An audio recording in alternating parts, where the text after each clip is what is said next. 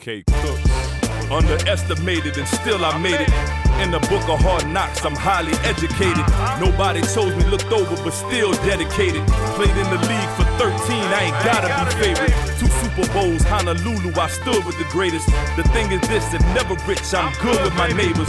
DB precision, television, ain't asked for no favors. Numbers don't lie, neither do pictures, just look in the papers. No backing down or turning back, part 2 of the movie. Never the biggest, but it takes more than 2 just to move me. Ain't gotta like what I'm saying, just respect it, it's honest. Run through opponents, watch the film, it's effective, I promise. Sit back and grab your popcorn, watch me go to work. My homeboy K. Cooks, Face First intro. This week is special. This week is very important to me. Has been for the last 12 years now. This week is the anniversary, the 12th anniversary actually, of Sean Taylor's death. And for those of you who don't know, he's one of my closest friends. He's a guy I played with for 2 years in Washington. And more than anything, I think he was the greatest athlete I've ever seen play the position, but also the most misunderstood person I'd ever been around. And it was one of those things where you wanted to protect his memory. You wanted people to know just who he was. You wanted them to understand that he was something different than everybody made him. I mean, April Fool's Day, right, is when Sean was born. April 1st, 1983, he was born. And like when you born on that day, you gotta be special. Like you can't just be born on April Fool's Day, because you imagine all the jokes you get, all the things that happen to you. But what Pedro and Donna gave birth to was just different. I mean, Sean T was so unique, so tall, so rangy, so long, so athletic. And those were all the things everybody loved about him. You know, that you go to Gulliver Prep and you play running back and linebacker and safety, and you pick your position at UM when UM was like that. And you play 1 year, you got 4 picks. Your junior year, you got 10. And I remember the story he told me, because that's when I noticed that they're playing Florida State. I'm like, who is this long dude with no gloves on? He had like 3 picks, scores the touchdown. And so in my mind, I'm watching this kid, and I'm in the league at this time, and I'm saying, well, I won't be playing long if they're going to start looking like that. If they're going to start moving around like that, hitting folks like that, flipping people, scoring touchdowns, well, I'm done. And then so I'm watching him, and I think back to the national championship.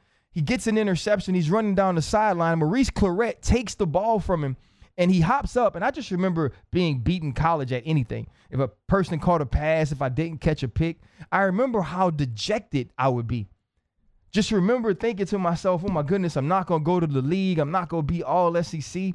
And he just hopped up, and he was fine, and he was ready to go. He was legit the most confident person I'd ever been around from an athletic standpoint. And then when I saw him off the field, he was lost. He had no peace. He was a child. He was a kid. But everybody confused that because they watched him play football. I remember the first time my wife met him. It was my first year in Washington. I was an undrafted guy, and the only reason I was there is because Joe Gibbs, for some reason, was stuck in 1980 and had a mini camp before training camp. I was working at the Tiger Athletic Foundation. And I remember I just got married, and I said a prayer. I was like, you know what, God? It would be super cool if you give me an opportunity to play football again. Because I was telling everybody I was okay, but I wasn't really okay. I was like, shoot, I want to play football. So I get a tryout. I don't even make it. Somebody else makes it.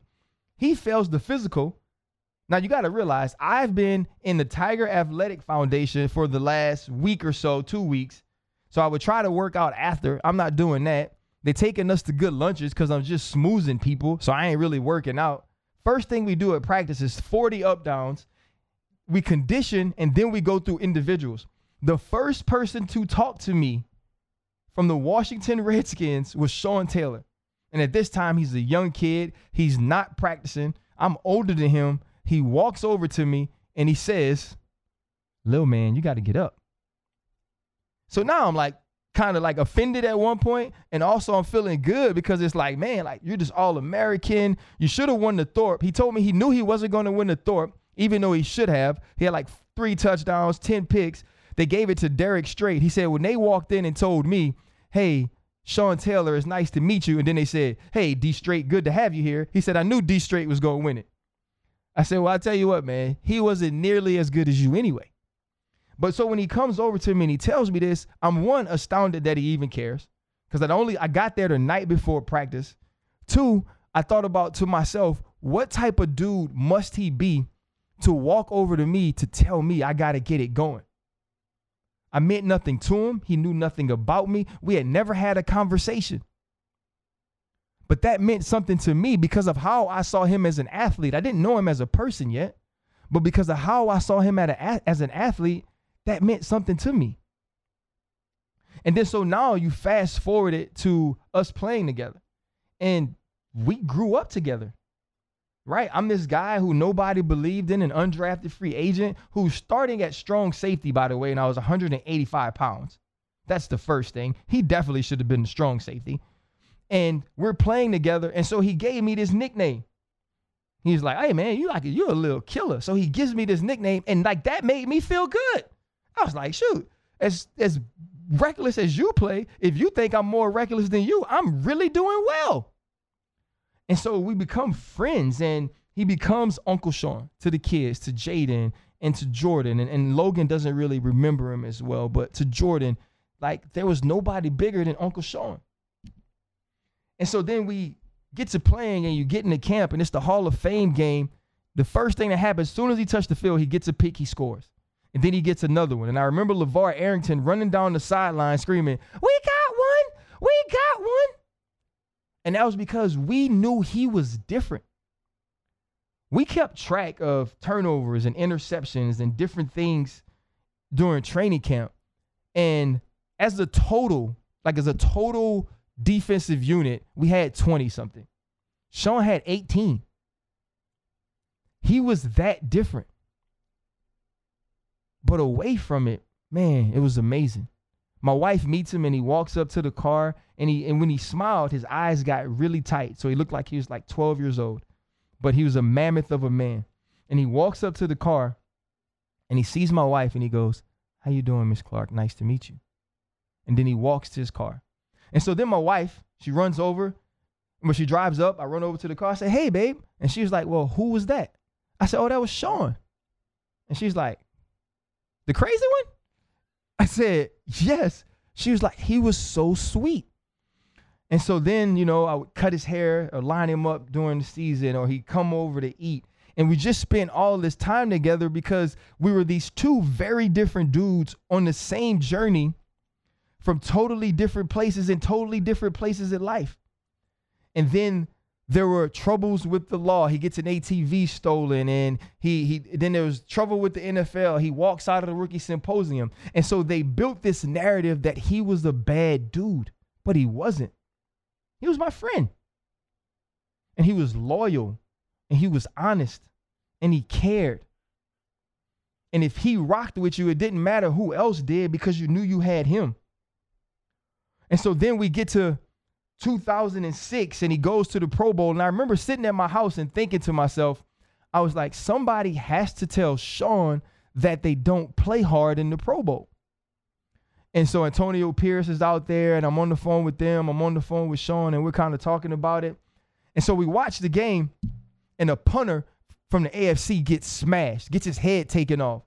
And without even looking up and having to know who it was, I knew exactly who it was. I knew it was Sean, and I knew they didn't tell him he wasn't supposed to do that. Because if you don't tell him he wasn't supposed to do that, he only knew one way how to play the game. And that's what was beautiful about him. And so we're getting into his best year of his career. I remember the conversation we had in the preseason of 2007. I had been let go. So they let me go to Pittsburgh. They had Adam Archuleta. They weren't getting along. And so many people attributed what was going on with Sean the year before to me not being there. and it bothered him. And so when they asked him a question, his answer wasn't necessarily wrong or mean. It wasn't as glowingly as people expected it to be about me because he was tired of hearing that. And he apologized to me. And I was like, Sean, you ain't never got to tell me you sorry. I get it.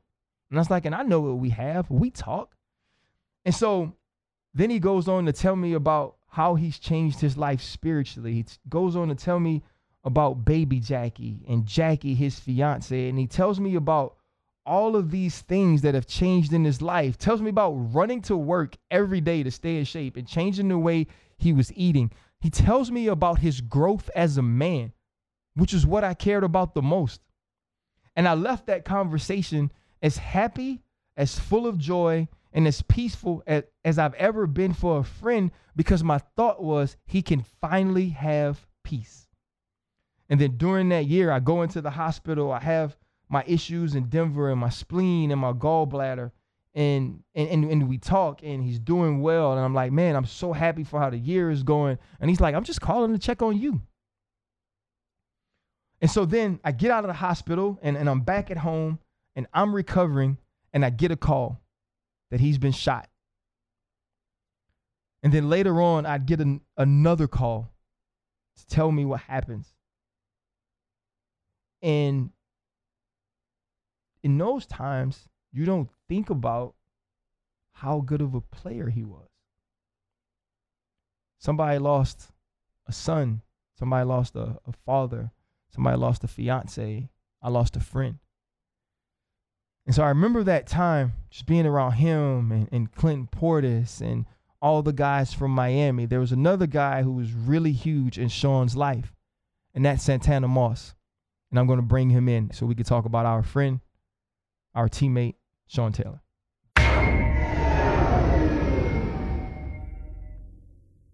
It is my honor and privilege to have one of my former teammates on, one of the best wide receivers I've ever played with, a UM alum.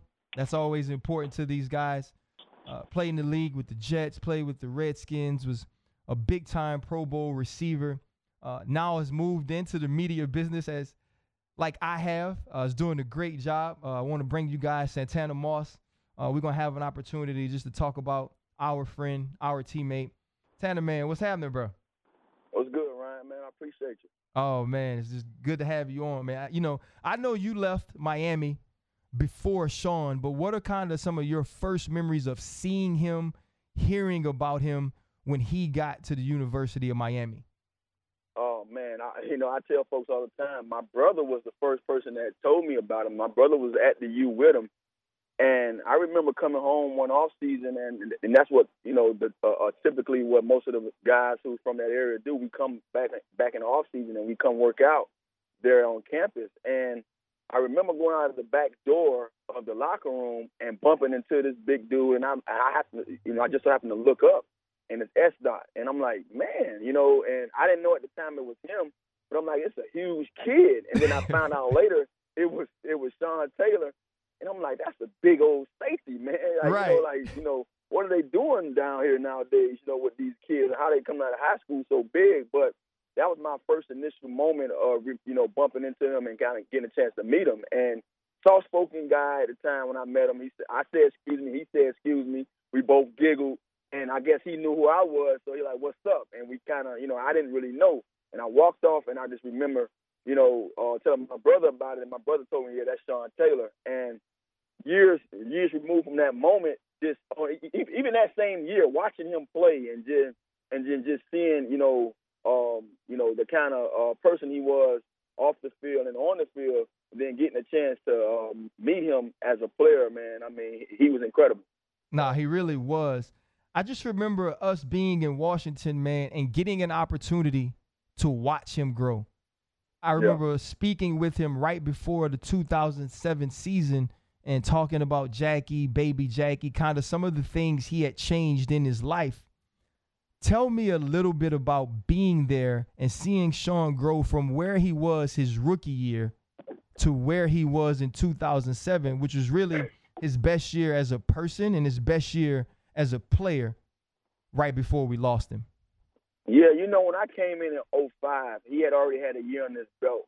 In 04, his rookie season was under his belt. And I remember 05, Greg Williams getting on me when Sean wasn't around, like, you Miami guys, and, where's your boy? And I'm laughing because Greg Williams was one of those kind of fiery coaches, but at the same time, he knew who his dogs was. He knew who the guys he can always depend on. And he told me to himself, he's like, hey, bro, if I can pick all Miami guys, I would do that because I know what you guys are going to bring to the table. But Sean, even in 05, he had started making those changes, and Portis was sharing with me some of the things that had transpired before I got there. And even when I got there, with some of the things that he had went through off the field, that, it was making him change and, watch the folks around him, pay close attention to his friends and to the people who wanted to really, chime in on who they thought he was. He was already aware that he couldn't trust everybody. And I think he really started being different because of how the media, perceived him to be and some of the things he went through that really wasn't his fault. Right. But just sitting there watching him, I got a chance to really experience a little hands-on because, one, when I first got in there, we sat next to each other in the big team meeting room. Two, on the plane, we sat in the same row. Back in those days, we would have the window seat, it'd be someone, I had the window seat and he had the aisle seat of the same row, and we had no one in the middle. So it was always our row. And those moments there alone, are second to none because you get a chance to really talk to a guy on those flights, going to the game, coming back, and then in that big team meeting room before the coaches get to address the team, you're sitting next to that guy. And then as well as all that, our lockers was right next to each other. So I was getting a little hands-on experience of knowing someone that, who shared the same blood with me as a Hurricane and as a Redskin, just getting familiar with this guy who everybody loves when it comes to his game, talking about his game, and Sean Taylor. So I remember those moments, vividly because 07, what you just spoke on, just like you spoke on that change, I saw the change. Yeah. I saw it instantly, and it was all with how he ate. I mean, his whole body was different. Yep. And sitting there talking about some of those things, and he was like, yeah, Tanner, I'm doing this, I'm doing that. And I'm like, yeah, I can see it. Right. I mean, I was just amazed with his whole health part of it. I'm like, Sean, man, you getting back to what you was in college, you're going to tear this league up. And he was just sharing different insights with me on what he was doing and how he was trying to go about his business. And I knew right then and there, man, he was on a whole different level, and his game was going to, go along this ride with him. And to see it been taken away prematurely, because of, what happened, and even leading up to what had happened to him that cost his life, that injury before all that, me and Sean was on the training table together because I was dealing with an injury that year. And he had already did so much before the 5th game of the season. He was already, top in, every category as a safety and leading those Pro Bowl ballots. So he took a big jump into becoming one of the best, and it got cut short because, his life was later, taken from him. Tanner, can you talk through where you were when you heard about Sean being shot and where you were when you finally heard that he passed, and some of those feelings and some of the things you would want people to know about him now? Because we see all these young kids that want to wear 21, that want to wear 36 because of the player he was. And they understand the history, but they didn't live it like you. They didn't live it like me. They didn't, so they don't really feel what it was to go through that. But also they hear people talk about who Sean Taylor was. They don't know some of that negativity. Can you talk us through what you were dealing with when hearing about Sean, and also leave us with something that you want people to know about him in the way that they view and perceive who he was as a man?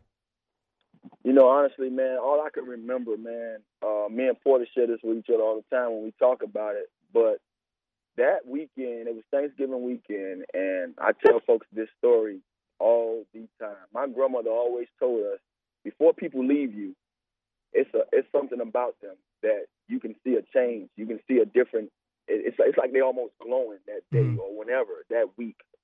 And Thanksgiving, I kind of felt odd or weary about what was going on, what I saw in Sean, because I spoke to him about it. I say, man, you have a new attitude about yourself. He had already shared with me that week what had happened at his house, you know, with a little minor break-in and all that. And Sean, we was laughing about it on the table, and he was like, man, they lucky I wasn't there. And I'm like, Sean, what you was going to do, man? Like, you know, I say, you know, you can't have a weapon. Right. So what you was going to do? He's like, man, they just lucky I ain't there. And we joked about it, and he was like, man, I got to get home and make sure everything's straight. I'm like, Sean, you know, let that be. But at the same time, I know the guy in Sean that he wasn't going to let that slide like that, and he wanted to make sure his house was intact. So, you know, we had already went down that line with that. But the day of Thanksgiving, I remember Sean going down the line and telling every head coach and every coach, period, every head coach and head assistant, offensive coordinator, offensive coordinator, defensive coordinator, all the assistants,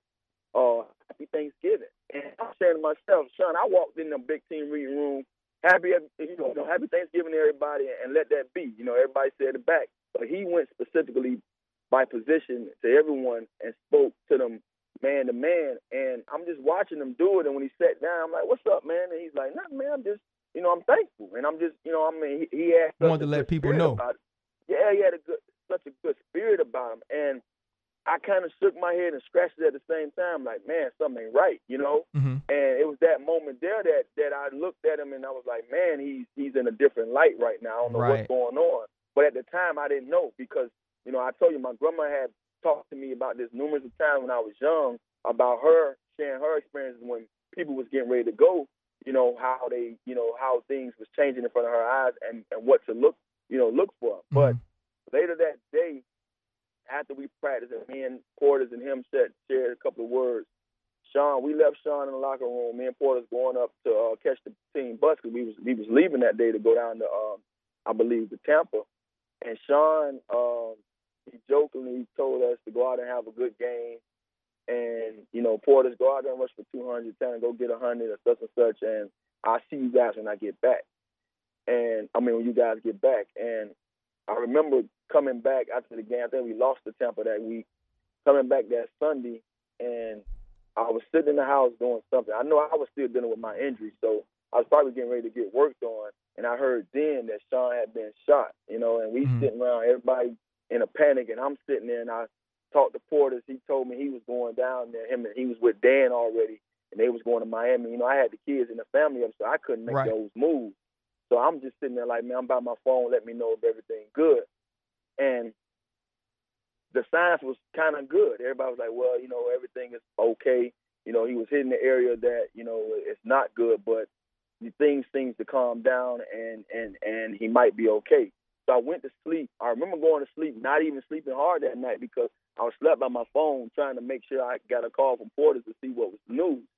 And Portis gave me a call right before I went to bed that everything was okay. You know, he seems to be okay. So I went to sleep. I was able to go to sleep. That next morning, I remember going over to Mel. You know, me and you both used the same guy when you was playing that worked on our body. I remember going over to his house, and I'm still, like, messed up in the head about what went on, but I'm kind of in good spirits just knowing that they said last night he was okay. And I remember getting on Mel's table, and I got the call, man, and they said he passed. And I'm like, and I just, man, I cried. I boo-hooed. And I'm sitting there on the table, and I, you know, I know me because my vocabulary been short, and I don't think it's grown. It has grown from then to now. But, man, I just used a bunch of, you know, words that I probably can't share now. But I was pissed, man, and I just didn't know what to take from it. And I'm like, how, why, and oh, man, it took me it took all of us by surprise. But, you know, just thinking back on that moment, man, that year alone was a big, you know, I changed a lot in that year myself because just when I was getting to know Sean, you know, and see the growth in him as he was taken away from us. And to see how that can happen all in a matter of a weekend, it made me appreciate where I was at in my life and what I was doing a little differently, you know, and have more respect for what I had going on. And so I learned a valuable lesson, man. Don't take life for granted. But I also learned that you can't take the people in your life for granted because, you know, just when you have a chance to really get to know them and hard to you on what they're trying to give you. Because I learned a lot from Sean through those 3 years, you know, but it was taken from me so quickly. Then I sit here and I think back now, damn, I don't have that guy next to me in the locker room no more to share those stories. Damn, I don't have that guy to sit next to on the plane no more to share those stories. He brought me back from just losing it when I was feeling, and you know, down in dumps about what I, you know, went out there and displayed throughout the weeks or that night, you know what I mean, leaving from a game. So he basically just taught me, that whole experience of, you know, us losing him taught me to appreciate a lot of the things that I was going through in life a little differently. And one of the things I want to leave you with that I hated just hearing about the guy is that what he went through is what happens to guys of his nature. Absolutely. You know, that wasn't his nature. To this day, that don't sit well with me because, first of all, anybody in this business that we are trying to, you know, call our second gig should know that in order for you to be able to speak on anything, you have to do your research. Yes. You have to know who you're talking about and what you're talking about. And when Sean left, everyone had this bad notion about this guy because the way he played the game between the lines, that he was a criminal, he was a bad person. He wasn't. Nope. He was a guy that just knew one way to go, and he went hard, and he came physical, and he knew how life was for him, how his dad, Pete, put him through certain situations.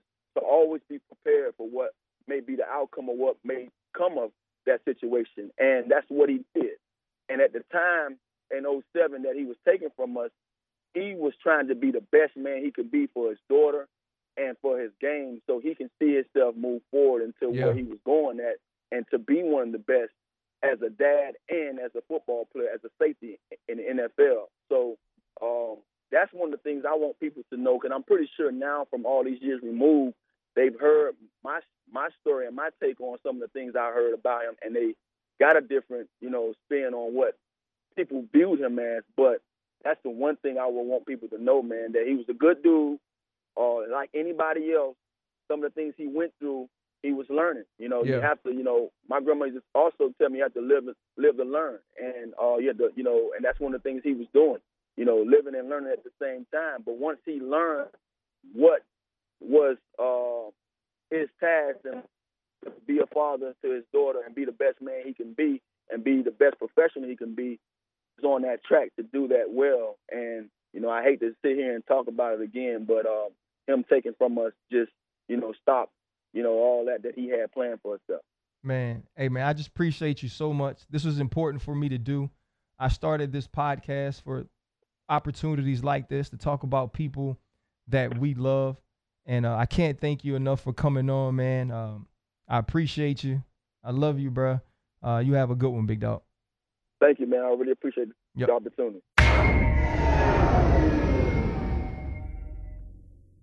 I just really appreciate Santana coming on. He got an opportunity to know Sean in a way that I don't believe many people did, many teammates did. But I got to.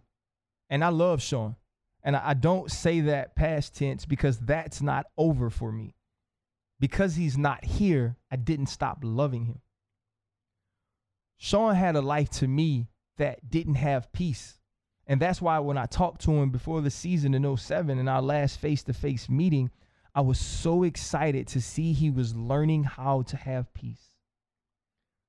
Because when you looked at his life and you heard people talk about him and you watched the things that he went through, you said to yourself, how could this guy be happy?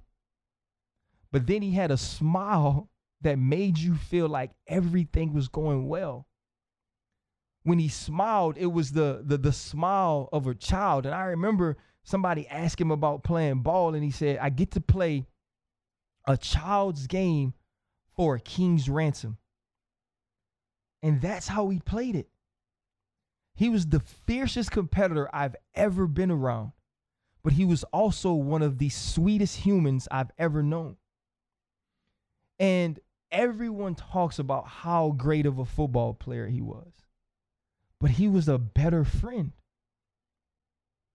He was the guy who you never had to be scared that if it was you and him, by yourself and the world was against you, that he turned on you. And when people talked about him after he passed, they almost spoke about him as this was the natural progression of somebody who lived like him. But that was wrong, because they just watched him play and they just knew that he didn't take crap. And shouldn't that be all of us? Now, all of us aren't 6'3". All of us aren't 220. All of us don't run 4.4. He was different and he was unique in that way.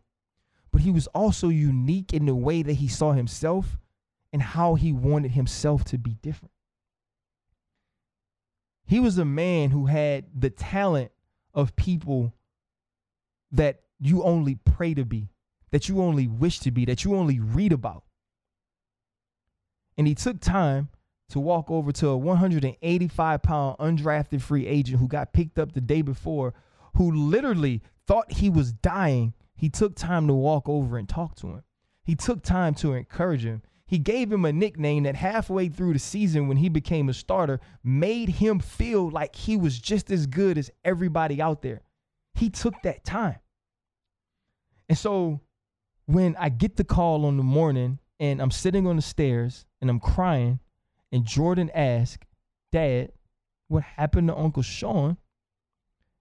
And you got to explain it. You got to explain it to him, knowing he's going to hear things about him that aren't true. He's going to hear things about this man that I love, that he loved, that weren't true. And then you go to his funeral and you hear people talk about him, and they still don't capture the essence of who he was. He was a son. He was a father. He was a fiance. He was a friend. And I look back on it, and Sean did not deserve to go out that way. Sean deserved to finish his career. He deserved to show us what he was going to be, because he wasn't even there yet. As great as he is and as great as we remember him, he was not there as a player yet. He was going to be the greatest to ever do it. But that's not even the sad part. The sad part is he was going to be one of the greatest men to live. He was going to be a great husband. He was already a great father, a great friend. And that's what got taken away. Sean didn't deserve to not get to live his truth. He didn't deserve for it to be cut so short that he couldn't be remembered by everybody the way that I remember him. There's so much about this that is undeserved. But what I also know is this world, the people who said these things about him when he passed, the pressure that he was always put under because he was perceived a certain way, and no matter what, they weren't going to let that perception die. That world didn't deserve him. And so where I miss him, and everybody that loves him misses him, the people who talk about him from the outside just totally missed it. They missed who this man was. They missed who this man was becoming. Sean Taylor, no doubt, is one of the most unique people to have ever played this game. But more importantly, he's one of the most unique and loving and kind and misunderstood gentlemen to have ever put on a jersey. So if you get a chance to watch those highlights, if you get a chance to listen to him, if you get a chance to hear people talk about him, do all those things with the perspective of that you do not know how great of a man he was. And that's why when he passed, I wanted to be number 21. I wore 21 under my jerseys. I wore 21s on my towels because I thought that he deserved to still be out there longer than I ever did. So when you say you love Sean Taylor, don't just love the film. Don't just love the interceptions. Don't just love the hits.